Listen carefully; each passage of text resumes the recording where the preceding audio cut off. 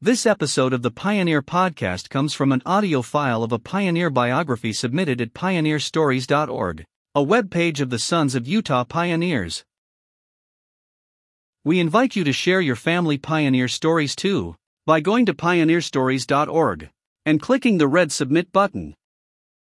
Your story will also become a part of this podcast, where it can be shared with other family members as well. Now, here is our pioneer story. This episode is about Albert F. Clements. At the time of the martyrdom of Joseph Smith the prophet and his brother Hiram the patriarch, Albert F. Clements, like many of the brethren, was away from Nauvoo engaged in labors for the strengthening of the church and the support of their families. When news reached him of the terrible tragedy at Carthage, he cancelled all engagements, dropped the work he was occupied with and started for Nauvoo there to face whatever hardships might be in store for him in connection with his beloved people and family. One of his horses got sick, and he had to stay over for a period to allow the horse to get well. During that time he met Sidney Rigdon heading for Nauvoo. Sidney told him that he was on his way to take over the leadership of the church. Albert was relieved, for he loved Sidney with all of his heart. Sidney went on ahead, with Albert following days later. He had added trouble with a broken wheel, and by the time he got that fixed, he arrived in Nauvoo a week after the meeting was held where Sidney Rigdon and Brigham Young had spoken to the saints, and Brigham had been chosen as the leader of the church. Ada Winchell. Upon meeting with his wife Ada, Albert asked if Sidney had been installed as the new leader of the church. Ada was surprised that he hadn't heard, and frankly told Albert that Sidney had spoken, but did not have the spirit with him, and then told Albert what had happened to Brigham Young. When Brigham arose and commenced speaking, his face and form immediately assumed the exact appearance of the prophet Joseph Smith. He spoke as distinctly in the voice of the prophet, as closely as you ever heard Joseph speak himself. He told the saints that the keys and power of the leadership of the church had been sealed upon the quorum of the 12 apostles with Brigham Young as their president. This had been done by the prophet himself by commandment from the Lord, and much more he said, although he took but a short time to say it. The saints were all converted to the fact that Brigham Young was the right man, with the 12, to lead the church now, and all the congregation voted for that. There was not one hand raised in opposition. Albert could not believe what he had just heard, and in the days and weeks that followed, he and Ada seemed to become strangers. Everything came to a head as the church began leaving for the west. Albert stayed in Nauvoo and followed Sidney Rigdon, while Ada and the children went west with the church. Albert was generous in providing as best he could for the comforts of the family as they went west, but he stayed behind. Albert and Ada had several children, one of whom was just an infant when these things took place. His name was Albert Nephi. He was to take an important part in the events that would follow. His family stayed in winter quarters for several years before heading to Salt Lake. When he was 10 years old, he drove his mother's ox team across the plains. Ada remained faithful to Albert until several years after arriving in Salt Lake she got word that Albert had made out a bill of divorcement. It had been delivered by a missionary returning to Salt Lake from the east. She hesitantly signed it and sent it back to Albert. Eventually Albert and Ada were each married to someone else. Albert Nephi Clements. Albert Nephi, their youngest son, grew up to become a fine young man, who at 21 years of age drove an ox team back east. At that time he took efforts to look his father up. His father was happy to see him. He had become wealthy, and had a comfortable home, and wanted his son to remain there with him. He and his second wife had had no children, and he wanted Nephi to stay with him. Nephi, however, told his father that he knew that Brigham Young was the Lord's prophet, and returned home to his family. He soon got married and moved with his mother to Idaho, where he convinced his mother that she would be better off if she would remarry, which she finally did civilly, even though the endowment house was available for ceilings.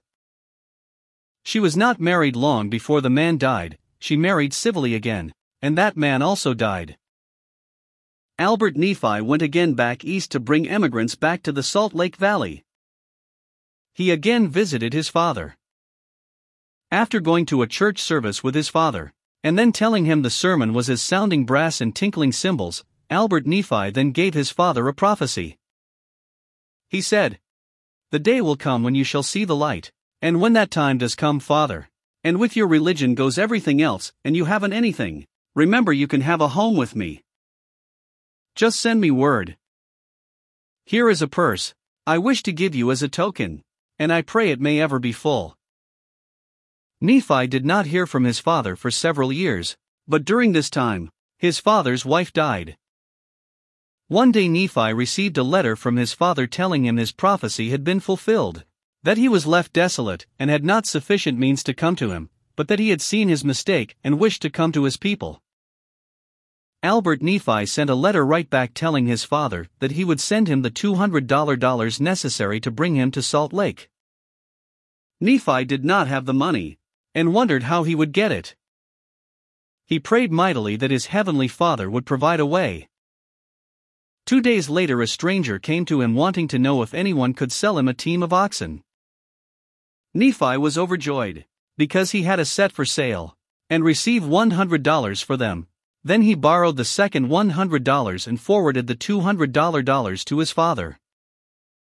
Albert finally came west to be reunited with his family, but first there was to be a surprise for Ada, for she did not know any of her son's dealings with his father. Notwithstanding the long separation and the changes brought to both, there was nothing between them that could not be readily forgiven. A complete and sincere reconciliation immediately followed. Albert was humbly penitent for the mistaken course he had pursued. His wife and their children, as well as church authorities, all rejoiced to forgive and receive him back into the true fold of Christ. Albert Clements and Ada Winchell courted all over again, and after a while, when they were ready, their faithful youngest son, Albert Nephi, fixed up his wagon and drove them to the endowment house in Salt Lake City. They there received blessings and promises reserved for the pure in heart who are obedient to the laws of God. Albert Nephi had the unique privilege of witnessing the marriage of his own father and mother, their true marriage, uniting them for time and all eternity. Before leaving the sacred building, Ada referred to their former marriage so long ago and so far away in FT. And how happy they had been then in each other's love. And she said, "But this day is far more blessed, and our happiness more sure and complete. Is it not so, dear Albert?"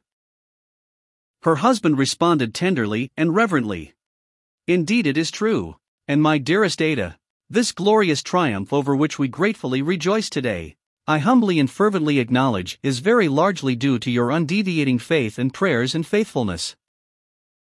From Family Search. Albert Clements resided in New York from 1822 to 1834. He joined the Church of Jesus Christ of Latter-day Saints in 1832, and moved to Ohio to be with the saints. Albert became a member of Zion's Camp on May 10, 1834 at Mansfield, Richland, Ohio. He moved to Missouri and endured the religious persecutions in Clay and Caldwell counties before fleeing to Illinois. He resided at Nauvoo, Hancock County, in 1842 and was a member of the Nauvoo 4th Ward. He supported his family as a farmer. Albert was a friend and follower of Sidney Rigdon and was baptized a member of the reorganized Church of Jesus Christ of Latter-day Saints on February 28, 1861 by G. R. Outhouse. He was confirmed by John McIntosh and Cornelius McIntosh. He attended scattered branches in Iowa. His was divorced from his wife who traveled west with the saints, but later came to Salt Lake and was reunited and sealed to her in the endowment house. Thanks for listening. If you would like access to more content and information about our pioneer history, join us at su.p.online.org, the online community of the Sons of Utah Pioneers. That's su.p.online.org. Goodbye until next time, from your friends at the Sons of Utah Pioneers.